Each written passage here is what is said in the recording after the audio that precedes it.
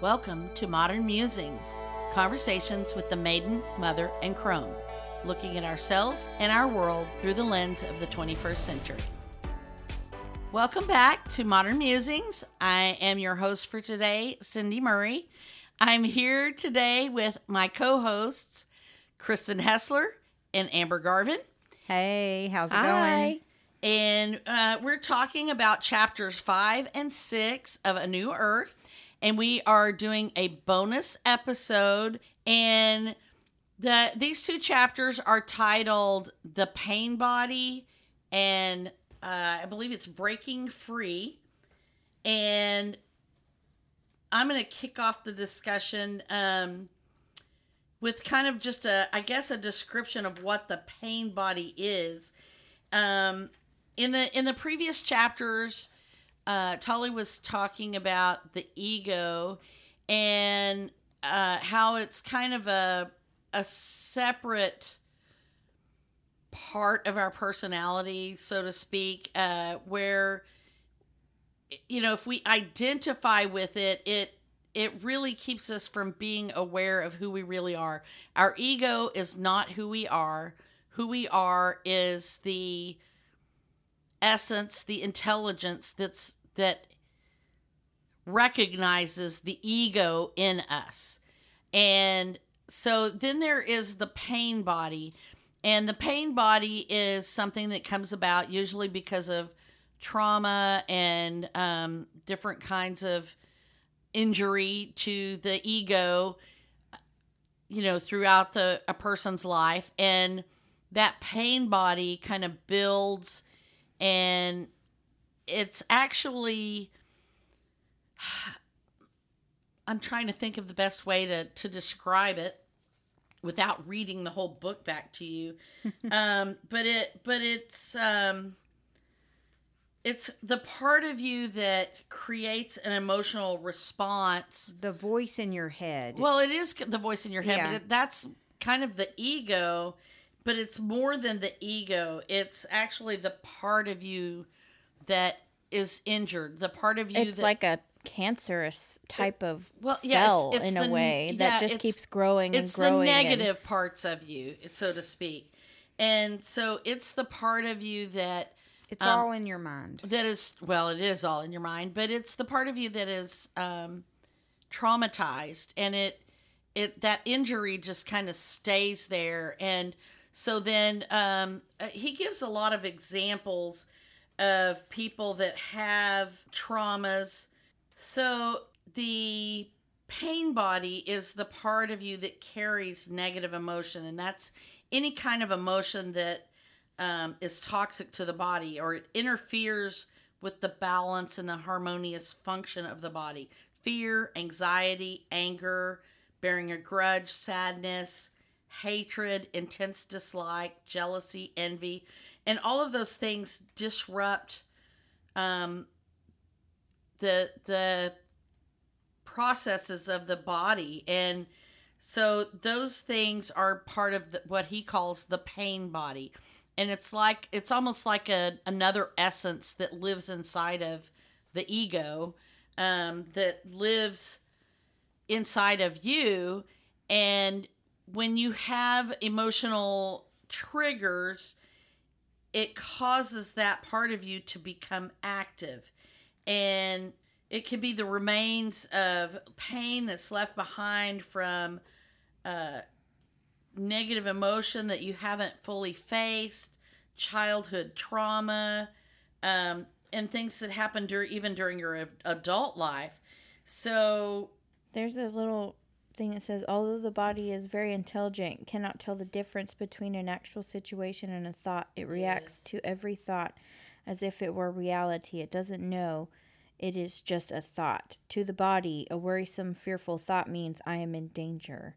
yeah, he's talking about how it's a lot of people are not even aware of the pain they carry inside of them, and a lot of times they just react to situations out of habit or whatever, and that is actually because of this pain body, because they can't tell the difference between the event and their reaction to that event. And that is, it's a part of you that actually feeds on that negativity, and it's one of the things is that it's addicted to the unhappiness. That's how that part of you grows.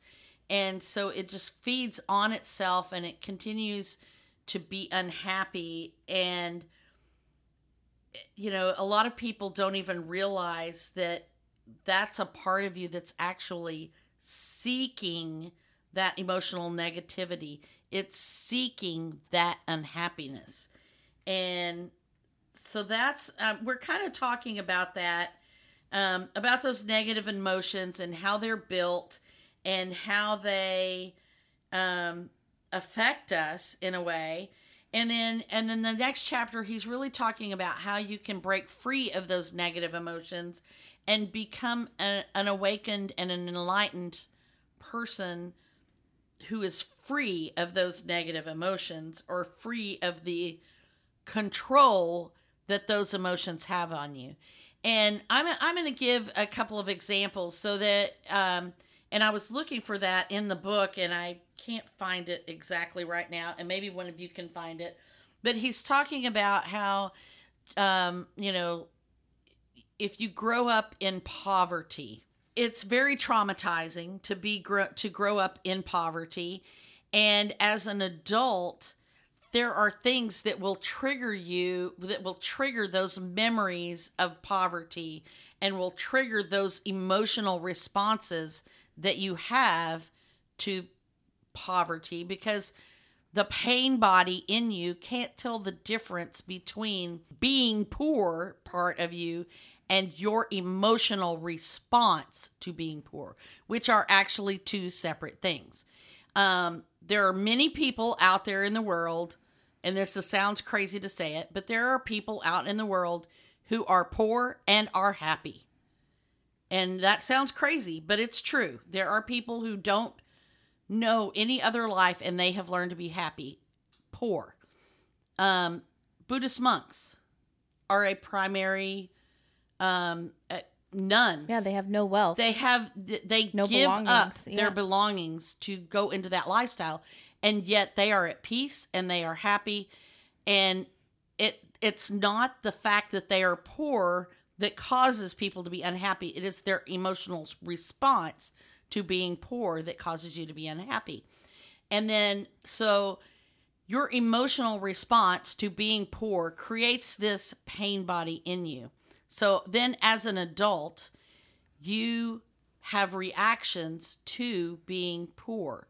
Anything that reminds you, triggers that thought, that feeling, your body reacts to it. So, and that's what he's talking about, how it doesn't know the difference between the event and the emotion.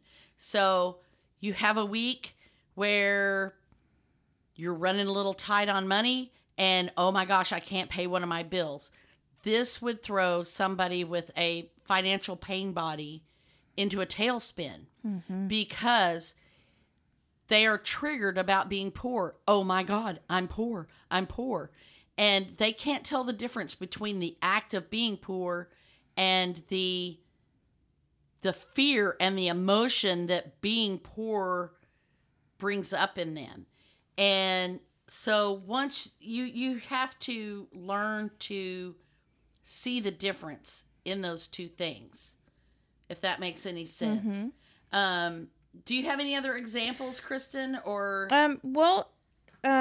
positive emotions also can have that same effect, a negative effect. So one of the things he mentions in the chapter 5 was positive emotions generated by the ego already contain within themselves their opposite, into which they can quickly turn. Oh, yeah. So he talks about what the ego calls love is possessiveness and addictive clinging that can turn into hate within a second. Oh, yeah. Yeah. But it's also unhealthy behaviors that can come along with, possessiveness and addictiveness. So it's if the love is coming from the ego, that means that the ego needs that love to feel validated. Right. And not then, unconditional love. And so then that controlling, that that jealousy, things like that they spiral out of control. Right. And they feed that pain body. It brings pain to that person because they're feeling all of those emotions. And that's how you know how to function, because you understand that and people function with that.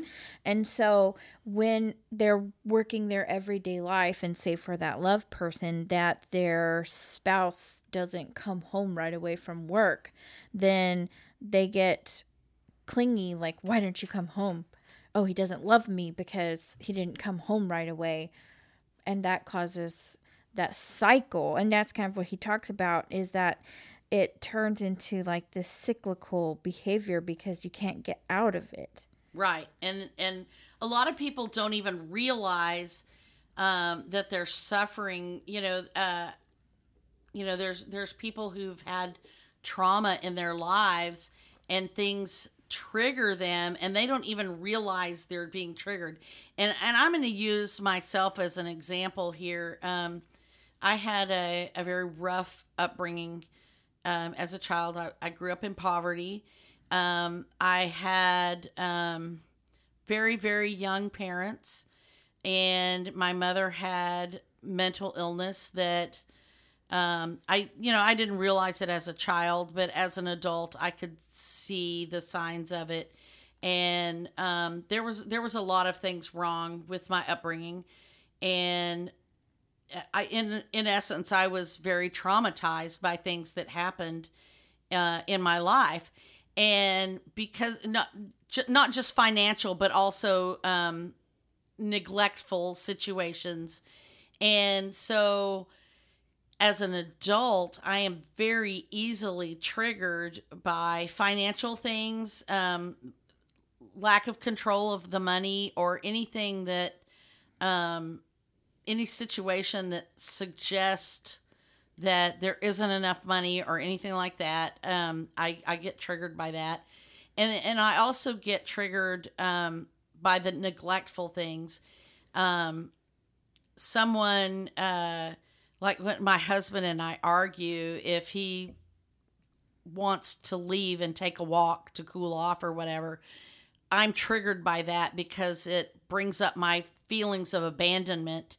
And the emotional detachment of my mother and things like that. And so I'm triggered by those, and the pain body in me wants to continue that fight. Don't abandon me. Don't leave me. I would rather you keep fighting with me than leave me. Please don't leave me. And, that I don't say those words, but that's what my actions do in the moment when I'm being triggered. My brain just loses control of itself basically, and I keep picking that fight because I would rather. You can't leave right now. We're arguing about something. Right. Yeah. Because I don't want to be abandoned. Yeah. And Kristen and I have talked about this before too, abandonment issues, because of she being a child of divorce. And it's not that my husband was a great father to her. Mm-hmm. He took over from, my very young age. She was 4 when we moved in together and got married. And she clung to him. She wanted him to be a dad for her. And he was happy and willing to do that. And he has been a dad to her in every way he possibly could. And you would think that would be enough, but with a child of divorce, just like with orphans or children who are given up for adoption, there's always that little part of them that is traumatized by that, and whether they admit it or not, they feel that abandonment. Right. And I didn't really even feel it until I was an adult. Right. And I didn't even notice it, because my dad, both fathers, are present in my life. Right. But there was always these like little questions, and I wasn't asking them to my dad. I was asking them to myself. My ego was like picking on me. Right. You Picking know. on yourself, thinking that Yeah. there's something wrong with you or whatever. Yeah. And a lot of times people go through that. And so that's what he's talking about, is the pain body. That's the part of you that's always festering and stirring up the trouble in you, I guess, for lack of a better word. And there's a lot of things our mainstream media is designed to do that, because that's what it feeds on. The pain body in us wants that conflict. The pain body in us wants that to keep going, because it validates us. It validates our feelings. I feel sad. I feel alone. I feel abandoned. So I'm going to keep stirring this up so that there's a reason for me to feel that way. Mm-hmm. And it's always an overreaction. That's how you know that it's the pain body reacting to something, because the pain body always is an overreaction to a situation. So if my husband is late coming home for work and I yell at him, "How dare you be home late and not call me to let me know you're late?" That is... The pain body. That's the pain Yeah. body overreacting to his being late, because the pain body is afraid.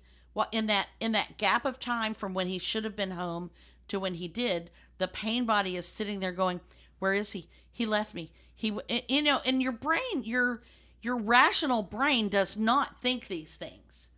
It's not the rational part of subconscious. it's in the subconscious. It's built into you. And it just, that's those gut feelings that you have or whatever. And you get a little sweaty, Yeah. or your palms get and you worry, sweaty why or isn't he here? twitchy, Why isn't or he here? you I keep haven't looking heard at the from him. clock. Yeah, Yeah. it's physical. It manifests physically into your body too. Yes. And so that's what he's talking about in this. Yeah. And the pain body cannot tell the difference between the event and your emotion to the event. So in the case of being mad at my husband for being late, my pain body equates him being late with him abandoning me. My emotional reaction to being abandoned. And so that's where the problem lies. And the pain body just, like the ego, feeds itself, and it feeds on unhappiness. It wants to be unhappy. And that's why people often watch really violent movies. Ever since I was a kid, I've always been fascinated with horror movies, and my mom always said it was because she read the book It while she was pregnant with me, and that's what got me interested in horror movies. And I think, like, just as a society, we crave violence. Yeah. I know a lot of people that are obsessed with serial killers, and that's like a pop culture thing right now with Netflix documentaries and Hulu documentaries and things that come on, different O.J. Simpson TV show, and everybody is just kind of obsessed with serial killers and the psychology of serial killers, and that's definitely part of the pain body reaction. And he talks about the tabloids too. We feed on that gossip, the horrible, the more horrible the news is, or whatever. We're Yes. just like sucked into it. We want to hear the horrible stuff, and it's food for that pain body. Life gossip. We in want general. that outrage. We want those negative feelings, and it seems to, as he points out, it seems to grow more easily in the male form than in the female. And he says this is because women are less mind identified. Women are less mind identified than men are. And he really thinks this comes because the women have been oppressed for so many years, hundreds and hundreds and hundreds of years. And so, during the Inquisition, probably between 3 and 5 million women were tortured and killed to suppress heresy, and they were trying to suppress the sacred feminine. They if a woman went out and was gathering herbs or whatever, they would call her a witch and burn her at the stake. And so he talks about that actually has become a collective pain body. And in fact, there are racial pain bodies. There are all kinds of cultural pain bodies that we also Gender pain bodies. that we carry with us. And women in particular carry these gender-based pain bodies because we have been oppressed for so long. So when something happens that feels like that oppression, then women react to it, because we have been oppressed and enslaved. Like when and we think our raped boss and- didn't give us the promotion and he gave it to a guy because we're a woman. Yes. And Glassdoor. that brings up that pain body. And it's going to be really hard to let go of those pain bodies, but there are ways. And what he's talking about is one of the things he talks about is that as long as if you continue to blame other people for your reactions, then you are feeding that pain body. So it's any. So if you I got to get out of here. I can't handle all this drama.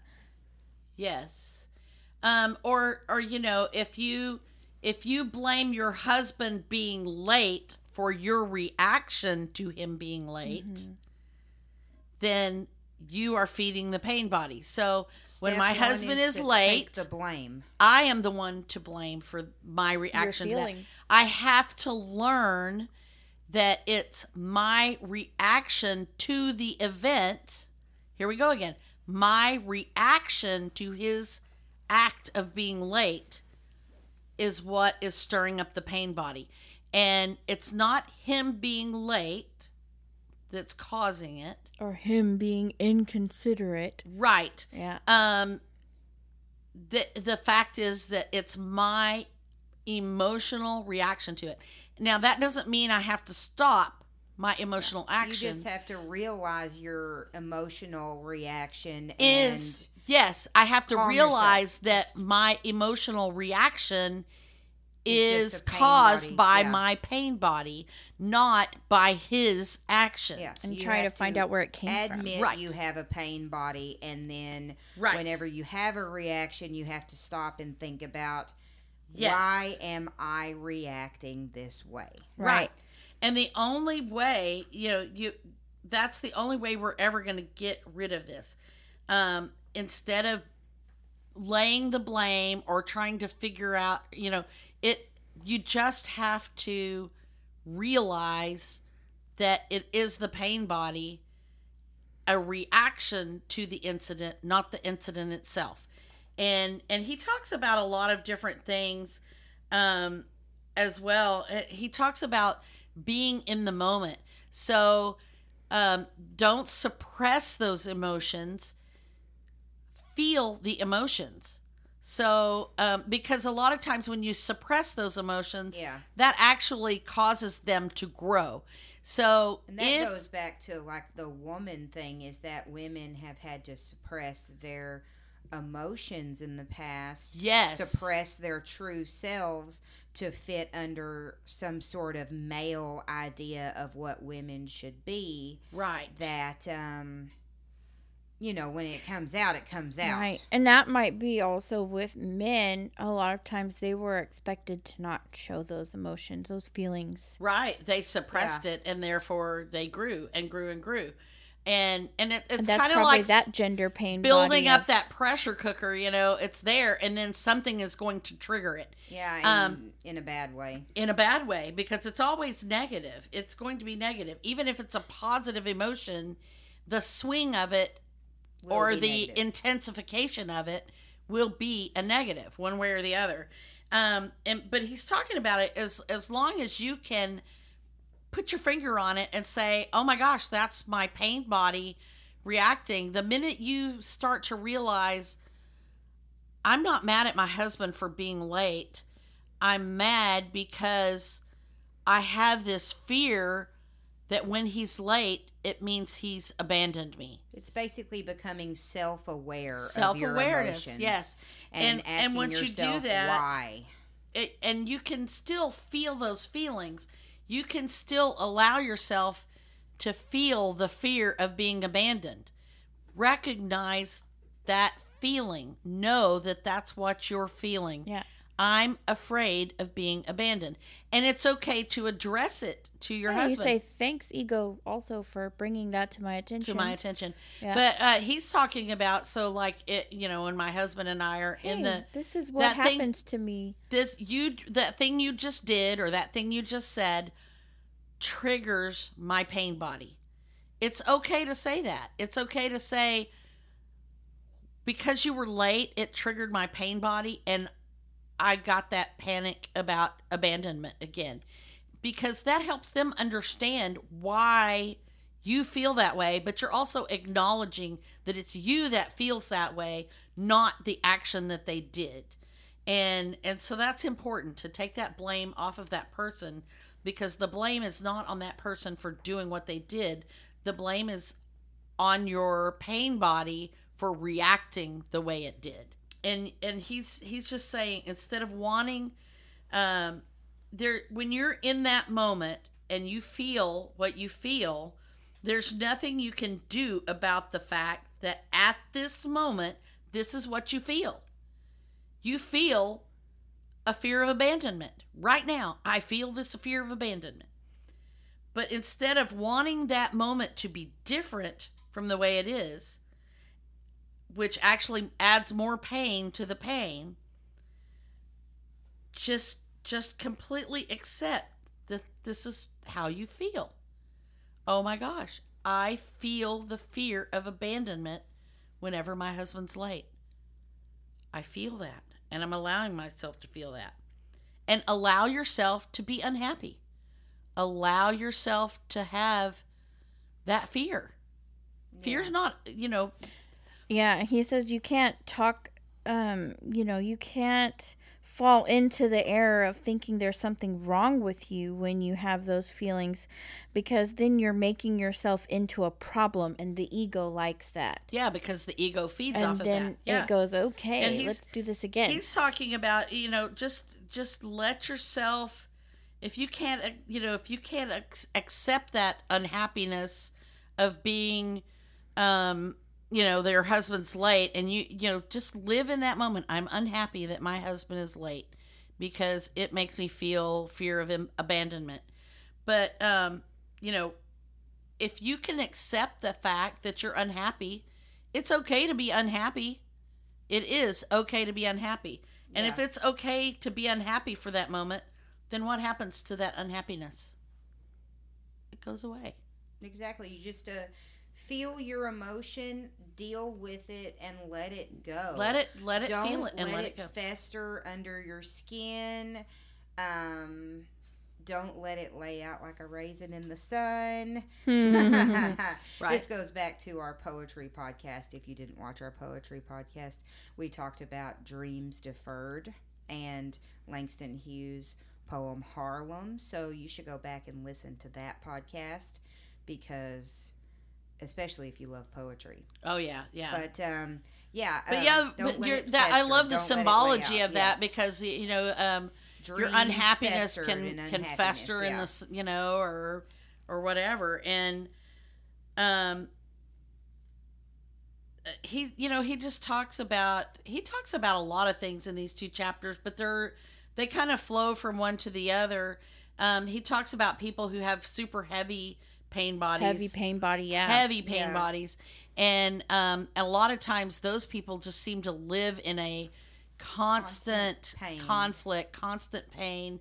They're always in conflict with other people. This person said that and made them unhappy. This person did that and it made them unhappy. And what it is it's they haven't been able to deal with their trauma. They haven't in the dealt with their past. trauma, yeah, They and haven't the acknowledged they radiate negativity. Basically, they draw the negativity onto themselves, and I think we've talked about that in one of the mental health Yes. podcasts that we did early last season, in the fall. People that bring negativity. They bring the on negativity onto and themselves live in it and because breathe they it are because they are the so negativity. negative Yeah. themselves. Yeah. And that's what brings the hostility and the negativity to them, and they don't even realize they're drawing it to them with their own negativity. Yeah, and sometimes low just being self-confidence aware can do of that. also, like Do just what? low self-confidence Oh, can yes. do that also. You can Well, wear the it low like a self-confidence is a result of Of- something traumatic that's It happened. is. jacket. Yeah, It the is. pain That body. was That one is thing the- I did like, that he did acknowledge that there's many different types of trauma. When we think of trauma, we're thinking like SVU trauma, like No. Oh you know. yeah, but trauma But there's can be all lots kinds of different things. Trauma. Every child goes through something traumatic. Every Yeah. child does. Well, and that's So, where I was going back to. consider I was that trying to too. find it earlier. It was actually in the Breaking Free chapter. Yeah, I he didn't realize talks it. I about, just found it. trauma in children. Yes. So every child has some kind of trauma. You know, they fall off their bike. To us it's a minor there, done thing, but it causes fear, it just does like cause wrecking fear. a car. Anything can right. cause fear. Well, something happened to me like in 2007. That was a really long time ago.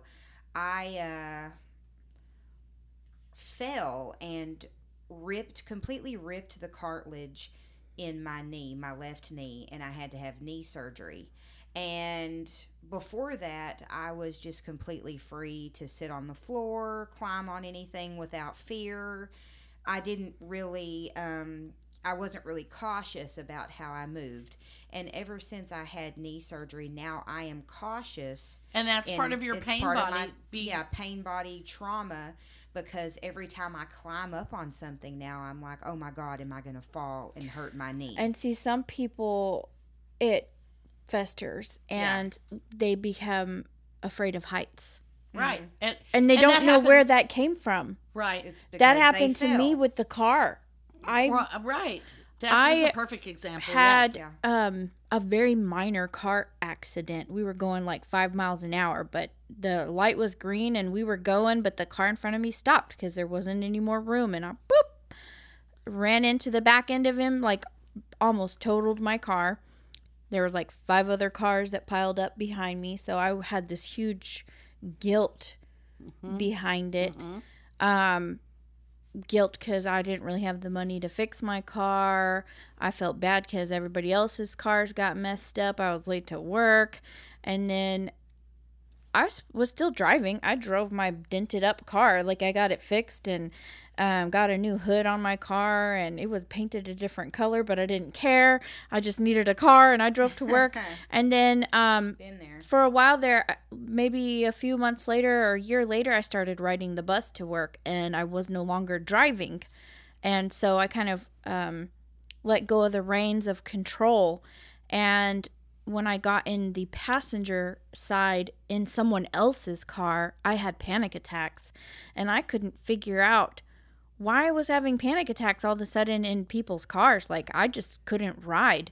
And I still suffer with that a little bit. I'm struggling to not let it affect me. I try to just ride in the back seat if I can, and I try to close my eyes or occupy myself while I'm in the car. And, usually the driver's like, we're cool, we're good, I'm not going to wreck into anything. And I have to remind myself that. But every time there's a car in front of us, I'm like, and I scare drivers because they scared think me so many times. But I mean, I slam on my gone brakes into because like full-fledged panic attacks Yes. just because a car pulled in front of us and Tapped their slowed brakes down, or tapped whatever. on their Yeah. brakes. Me Yeah. wonder, like, remember that bad wreck I had when we were off in college? College, and my yeah. car got smashed in on the side. That kind of makes me wonder, because I do get that fear myself when I'm crossing an intersection, and it's like, and the light starts to turn yellow, and I'm like, oh my God, because that's what happened. Like, the light turned yellow when I was crossing the intersection, and the car was coming from the other direction, and they didn't stop or pause or anything, and they just smashed into me, and I was covered in glass 5 seconds later. Yeah. So, yeah. That just unlocked that. Yeah, and who immediately. knows, like, you know, I was in many other minor car accidents, you know, growing up. You know, some people just Yeah. happen to be in the When- passenger seat of other. When Kristen was a baby, we actually were on the way to a doctor's appointment. She was less than a year old, I think, and she was in her car seat in the back, and we got T-boned by another car, and it totaled my car. She does not even remember that wreck, but I absolutely remember that wreck, and Subconsciously, she might. there might be some part of her it happened when I subconscious. was like 10 in my grandmother's car. Yes, the same thing. This guy yes. ran a red light and T-boned us on the passenger side where I was on the sitting. passenger side. Yeah. Yes, and so that, you know, that's Build probably up, part of the trigger. and that's trauma. it's you know, trauma, that and it builds on top of the trauma. Builds on top, you know, it just validates it again. yes, It and validates Yeah. the pain body. yes, That, oh my gosh, every time I'm gonna get in the car, I'm gonna get run over, or well, and like my fears of abandonment are, you know, it didn't start out as abandonment. It started out as fears of neglect. You know, feelings of neglect, not being loved by my parents because my mother was in a lot of ways very emotionally detached, and it it's not I even a can't- fear. It's just the story, you know. it's that just you a tell story that my yourself. body, my brain, my body tells itself, you know. And but then as I grew older, I married my first husband, and one of the things that would happen, we were very, very young when we got married, and I will say he has a lot of pain body issues as well, due to his upbringing and childhood and different things. And we reacted to each other in very bad ways when those things happened. And his response was to leave, to go home to his mother and leave me with an infant child on my own. So there my sense of neglect turned into sense of abandonment. And it started out as I must not be worthy of love because my mother doesn't love me very much or whatever. And then my husband didn't love me enough to stay. And so that just builds, and that pain body just built and built and built.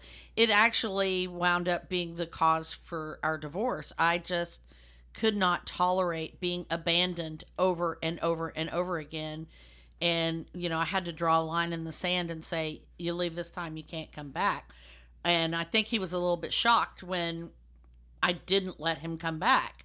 But, you know, I had to do that for me and for my daughter. And I have no ill feelings towards him or anything, because we were too young to be married in the first place. And it was caused by the trauma. Our distance from each other, our problems were caused by the trauma and the hurt and the different things that each of us felt. And we didn't support each other and help us grow through those traumas. We actually aggravated those traumas in each other. And so I that's my theory on it. And so, you know, moving on, you know, this trauma in me is, this pain body is building and building and building. And it's come to the point where, it's not just my husband who abandons me. It's, if my daughter is late, it annoys the hell out of me. If she's late showing up for I'm so something. inconsiderate. Yeah. Yeah. And other friend, you know, if a friend cancels an appointment with me, she was going to come by, but she just decided not to. That annoys the hell out of me. And he talks about that in the book, that actual specific scenario. And that really resonated with me because I do that. I get really annoyed with people who who cancel appointments and don't show up, or if we have a standing date to do something and all of a sudden they've got something better to do on that day, that annoys me, because that's our day. And it all stems from that hurt and pain that I felt starting as a child, not feeling what I It's like your felt. mind has like, oh, I'm going to file this with that category. They all go that together. Feeling feels similar, so that's going with childhood abandonment, and that's going with, Poverty anger and- and poverty and jealousy.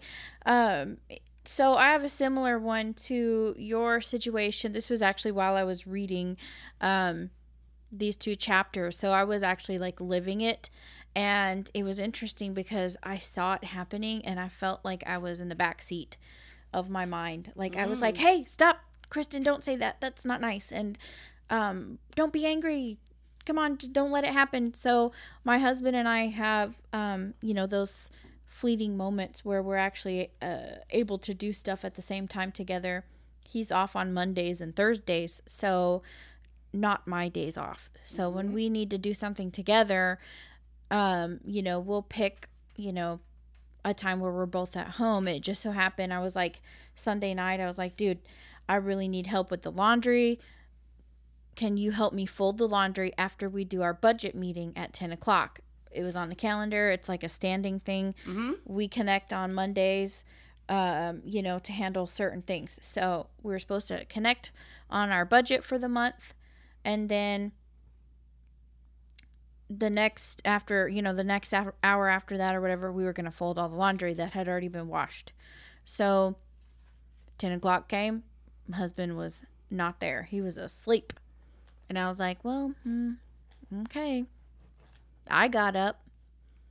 Already, gears are starting to turn. And I'm like, well, I'm here. So I guess you don't get to be a part of this budget. I'll just make the budget on my own. And then I went on and it was 11 o'clock and it was time to fold laundry. And I was like, well, I guess I'm folding all the laundry all by myself. He's still snoozing in his recliner.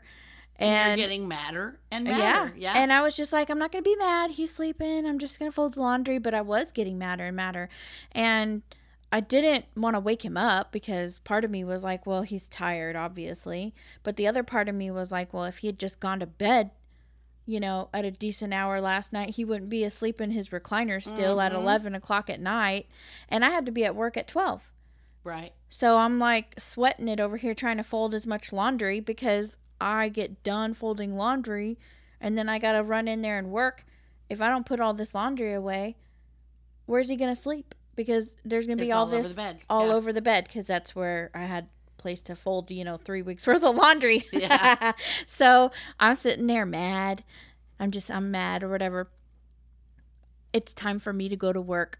I literally get up and go clock in at work. As soon as I sit down in my desk chair, that man, I could hear the legs go down on his recliner. And it was like, did you really just wait for me to finish folding laundry or to go to work so that you could get up? And there's like a half a basket left of laundry. Mm-hmm. And I was like, sir, no, you cannot sweep in here and save the day by folding a half a basket of laundry when I've been folding laundry for like, an hour or whatever. And I got so mad at him. And I was just like Hulk.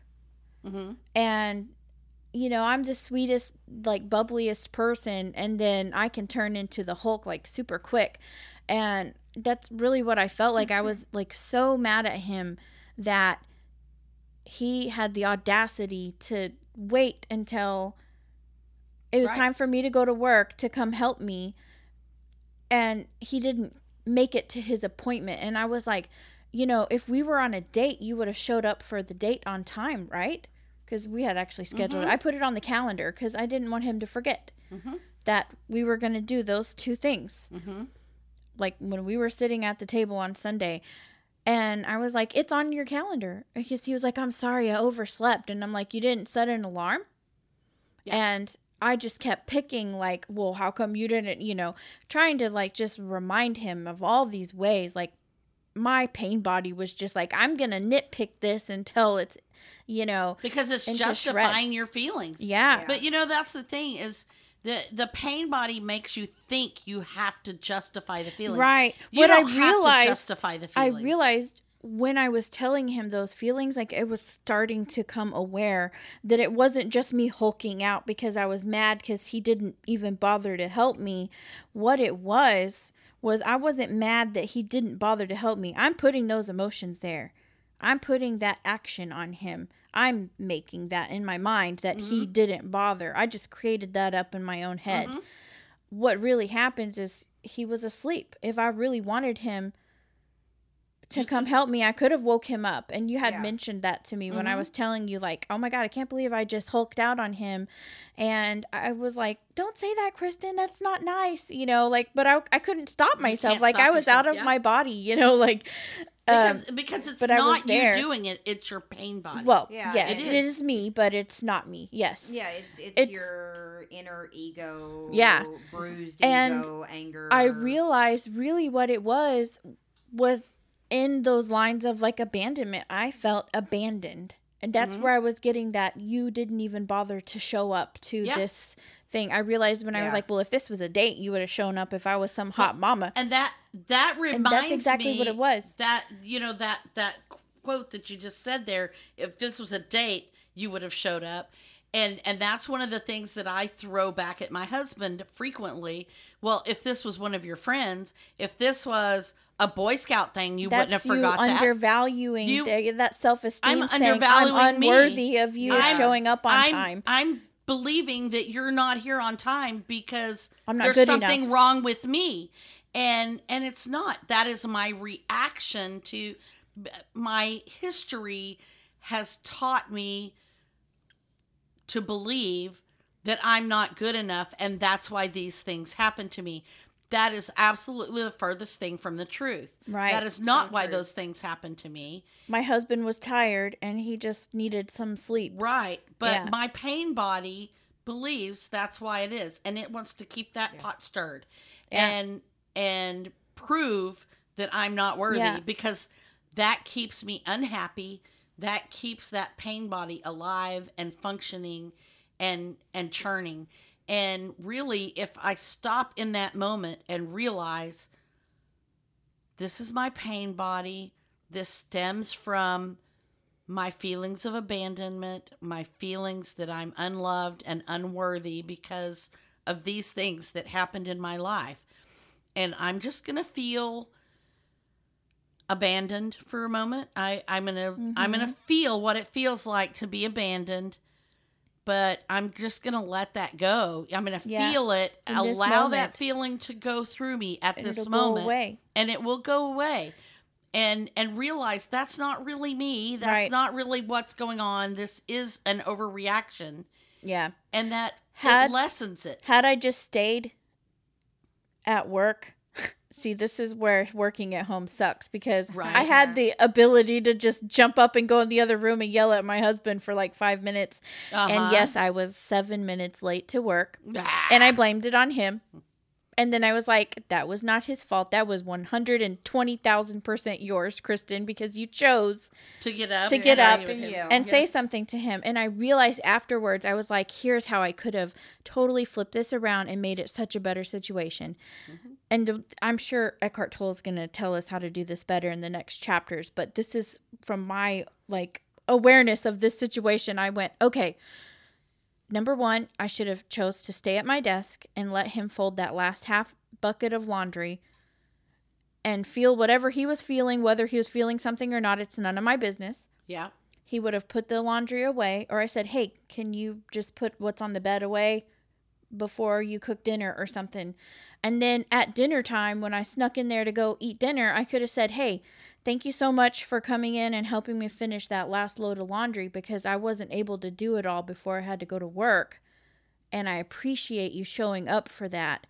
I was working really hard to try to get it all done before I had to go to work. And that what you did by sleeping through that kind of triggered a feeling in me. And I felt really abandoned. So I appreciate that you finished what you did because I probably would have been more abandoned feeling, or something. Yeah. And just that is my way of being able to tell him that I did feel abandoned without trying to make him feel bad. He- I tried to He's make not him feel bad. responsible for your for my feelings of feelings. abandonment. Yeah. He is not responsible And for that. then he probably would have been like, awesome. She thanked me for helping her out, even though I only helped out a little bit. Maybe next time I'll, whatever, show up for more. I don't know. That's none of my business. I but will say it would have made all of our emotions a lot better. Yeah. I actually had a brief little spat, if you want to call it that, with Mark the other day over, and it comes back to this thing, feeling devalued. We had a disagreement about property taxes, and it's a long, weird thing about the property taxes, but we had a discussion about it before, and it was something that I felt like we didn't owe, but he went ahead and paid it anyway, even though we talked about it and I had given him ample reasons and information about fighting it. And he just went ahead and paid it anyway because to him it wasn't worth the trouble or whatever. And it really frustrated me. It triggered in me feelings of being devalued because he didn't take my advice. And it kind of started a little spiraling of stuff. And he actually threw something in my face that kind of triggered me a little more, but it actually kind of stopped me in my tracks too, because he said, what about your one little word this year? What's your word? Now. What does arguing about what happened then have to do with now? Yeah. We can't do anything about it now. It's over. Already been done. Yes. And I was just like, oh, don't throw that at me, because you're right. And I don't want that. I don't want to admit that. But it did, it kind of stopped it, but it really did put me back in the now. And I could still feel my anger at feeling devalued, and I'm sure he didn't do that on purpose to devalue me.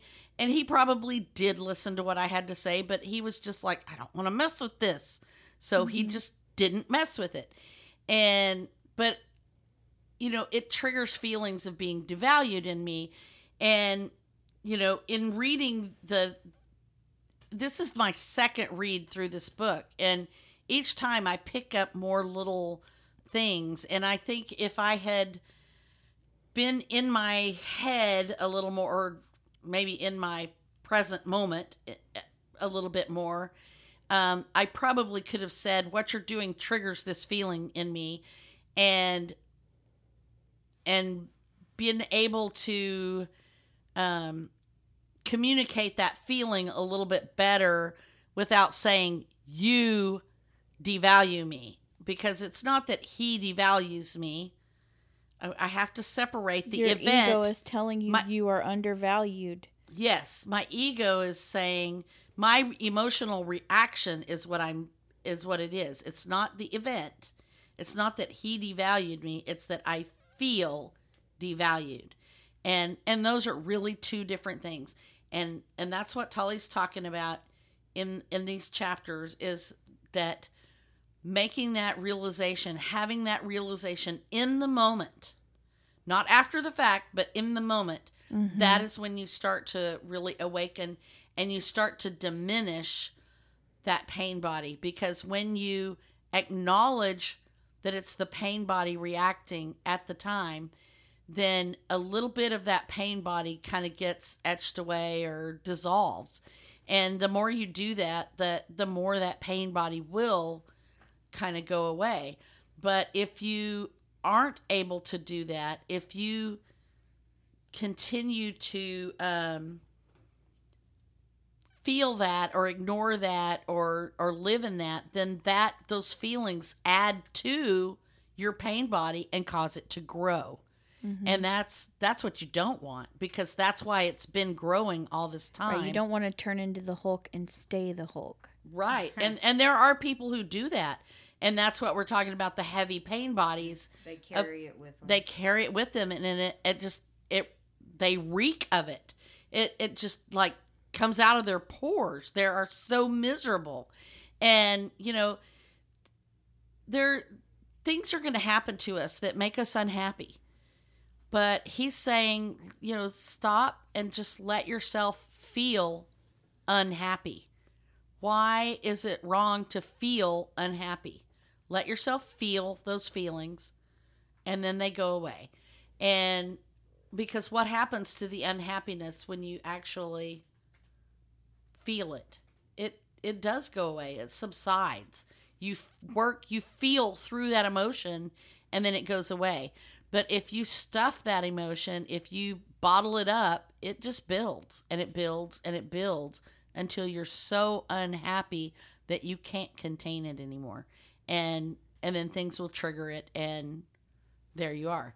So as he said, the first step is to just recognize that it is and feel what you feel. I can say that I've been kind of hulky since, the lockdown, because I think, have too. Just it's made me more grouchy. And I'm also, I suffer with some OCD issues. So living with a messy husband and a messy child that don't have like the tendencies that I have to put things in particular places, because I grew up in a home with people with OCD, so we learned to OCD together. But when you live with someone who is completely not OCD, it's very challenging, because I feel like they just don't understand, why can't you just put this in the same place every time? And so I'm constantly going around and moving things, and it upsets me. One thing I couldn't do, like living with my ex-husband, it was so hard. Like the OCD, just like because he didn't have OCD and stuff was everywhere and it's almost like I want to say like careless people versus OCD people, but it's not careless, it's carefree. And they just don't care. And just throw their stuff on the ground. They don't care. Well, it's not even that. Oh, mine is more like things have to be alphabetized. Oh, yeah. Dirty dishes. So I have some things like that too. Yeah, mine are just like dirty clothes have to be. Okay, in the you hamper. need to use this sponge when you wash these dishes, and these towels are for wiping the counters. And like you can still use that sponge technically to wipe the counter. If I wasn't there looking, I probably wouldn't know. But when I see it, I'm like, you're not doing it right. I have that hard problem. But anyways, so what I was saying is like being at home all the time, it makes it difficult because I've been trying to learn to not hulk out at those things. And after I had that little incident where I got upset about the laundry, I was a little bit more aware, and I haven't had any hulky feelings, no hulky situations. That's good. Yeah. So. Yeah. So mine just happened just the other day, but before I even finished the chapter, and I read this book before, but I keep picking up more things, as I said. So I keep learning more and discussing it with you guys kind of has helped things sink in a little more too, I think. Mm-hmm. But so like Kristen was talking about the Hulk or hulking out. And the Hulk is actually a great example of a pain body. So if you're a fan of Marvel's The Hulk, or if you're not, just in case, he was experimenting with gamma radiation. I don't remember the specifics because it's been a long time, but he got an overdose of gamma radiation, and it caused something to activate in his body so that when he was an angry person, I think he had a heavy pain body. He had a really heavy pain body. We don't know what they are. So his pain body came manifested. So the gamma radiation caused his pain body to manifest into a split personality, so to speak. And so anytime he started to get angry, the Hulk would come out because his anger was that pain body building, coming to the surface. And that is a perfect example of that. Can I interject another example from literature? Sure. Oh, wait. Dr. Jekyll and Mr. Oh, yeah. Oh, Hyde. absolutely. Yeah. Yes. Well, and the thing with both of those is that, like, the Hulk, like, he knew he was the Hulk and he knew who his friends were, but he really didn't have a lot of control. Like, Right. Bruce didn't have control over the Hulk. Yeah. No, he didn't. He He had learned no- later on how to be, you know, the Hulk, and I think they called him Smart Hulk, yeah. intelligent Hulk. Yeah. Yeah. But yeah, but it's- yeah, he had no control over that. and he pain didn't body. really realize what he did Right. when he was that. And I feel like, oh wow, I started to realize, like, okay, when I'm hulking out, like, I'm observing instead of like blacking out, you Right. know. But that's the thing, is that once you realize what you are doing, what the pain, that once you realize that it is the pain body that is reacting to the emotions that it feels because of the situation, once you have that realization, then it no longer controls your actions. And that was the thing. Eventually, he was able to control when he became the Hulk, and he could still think as himself as the Hulk in a way. So he, you know, once you're able to see that that's you, and you are hulking out, as you say, then it no longer controls your actions. You can stop it. And that is how you become aware of it. That's how you break Yeah. free of it. And I think Because- the misconception is that you're just automatically going to be able to stop it. It's more like No. slow it down. It is, you slow it down and you slow Practice. it down. And there's probably, my guess is that it doesn't ever go away. It's something kind of akin to flying a spaceship into a black hole. If you know anything about physics, the theory is that the closer you get to the black hole, the slower time is. So you never actually, Always. it just continually slows down. So you never actually reach the black hole. And I feel like the pain body is that way. Your diminishing of it never really reaches the totality. It just keeps getting smaller, but the more smaller it gets, the less change there is in it each time it gets smaller. Probably accurate, because your body or your mind needs, what is that? Your subconscious, no, not subconscious. What is the thing? Your ego, No, that tells you not to do stuff. Your conscience. your conscience, yes. Yes. So your conscience is there as a safe, fail-safe, Yes. so that you don't make bad decisions that will Yes. injure you. Yes. That's why you have fear, that fight or flight. Right. So that It you absolutely don't, is. you know, I mean, It if is you a stick your protective hand in the mechanism. fire and it burns and it hurts, then you are going to have that fear of fire possibly, and then you have a pain body. And you have a trauma. And then when you of- see fires, you panic. But once you work through that, you don't want that to completely go away, because then you'll just walk right into the fire again. Right. You have to have that fail safe. Right. Yeah. Yeah. So that makes that makes a complete sense. Yes. You have to have some type of little Right, tiny that sand, grain of awareness- sand pain body. The awareness that Yeah. you could be abandoned, the awareness that this is what it feels like when you are abandoned. Yeah, you don't just forget it. Right. But Yeah. it does diminish to the point that it no longer controls your actions anymore. And that's the point. We want to have that awareness, and we want to have that control that it does not have control over us. So that's it for this discussion. We'll come back to revisit chapters 7 and 8 in a future podcast. We'll let you know. It'll also be a bonus podcast, And more we than also likely. We're also going to do another podcast on the pain body, and then like the auras that the pain body. Oh, gives yes. In the future, yes. Yes, Amber's really interested in Tully's comments about the pain body and the How energy people fields wear- that yeah, are. the energy fields around you. So Yes. we're going to do a discussion on energy fields versus auras in an upcoming supplemental podcast. Yes, as well. and then And then stay tuned for our regular podcast every Wednesday.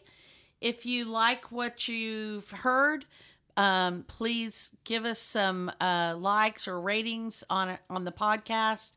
Go over and read the blog. We also want to do a shout out to Red Door Studios. Don't forget that.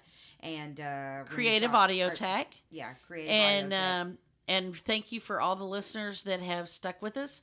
And thanks for sharing what you share with us of your readings of Tolly. We love hearing what you have to say about this book. If you have more commentary or want to continue this discussion, please head on over to our Facebook chat group. MMC Chat. The links are on our website. And modernmusings.net. Modernmusings.net or on our Facebook page. So you can link directly to us from our regular Facebook page too. So go on over there and join us. And we'll be back Wednesday with another podcast. We hope you'll listen in. Bye. Bye.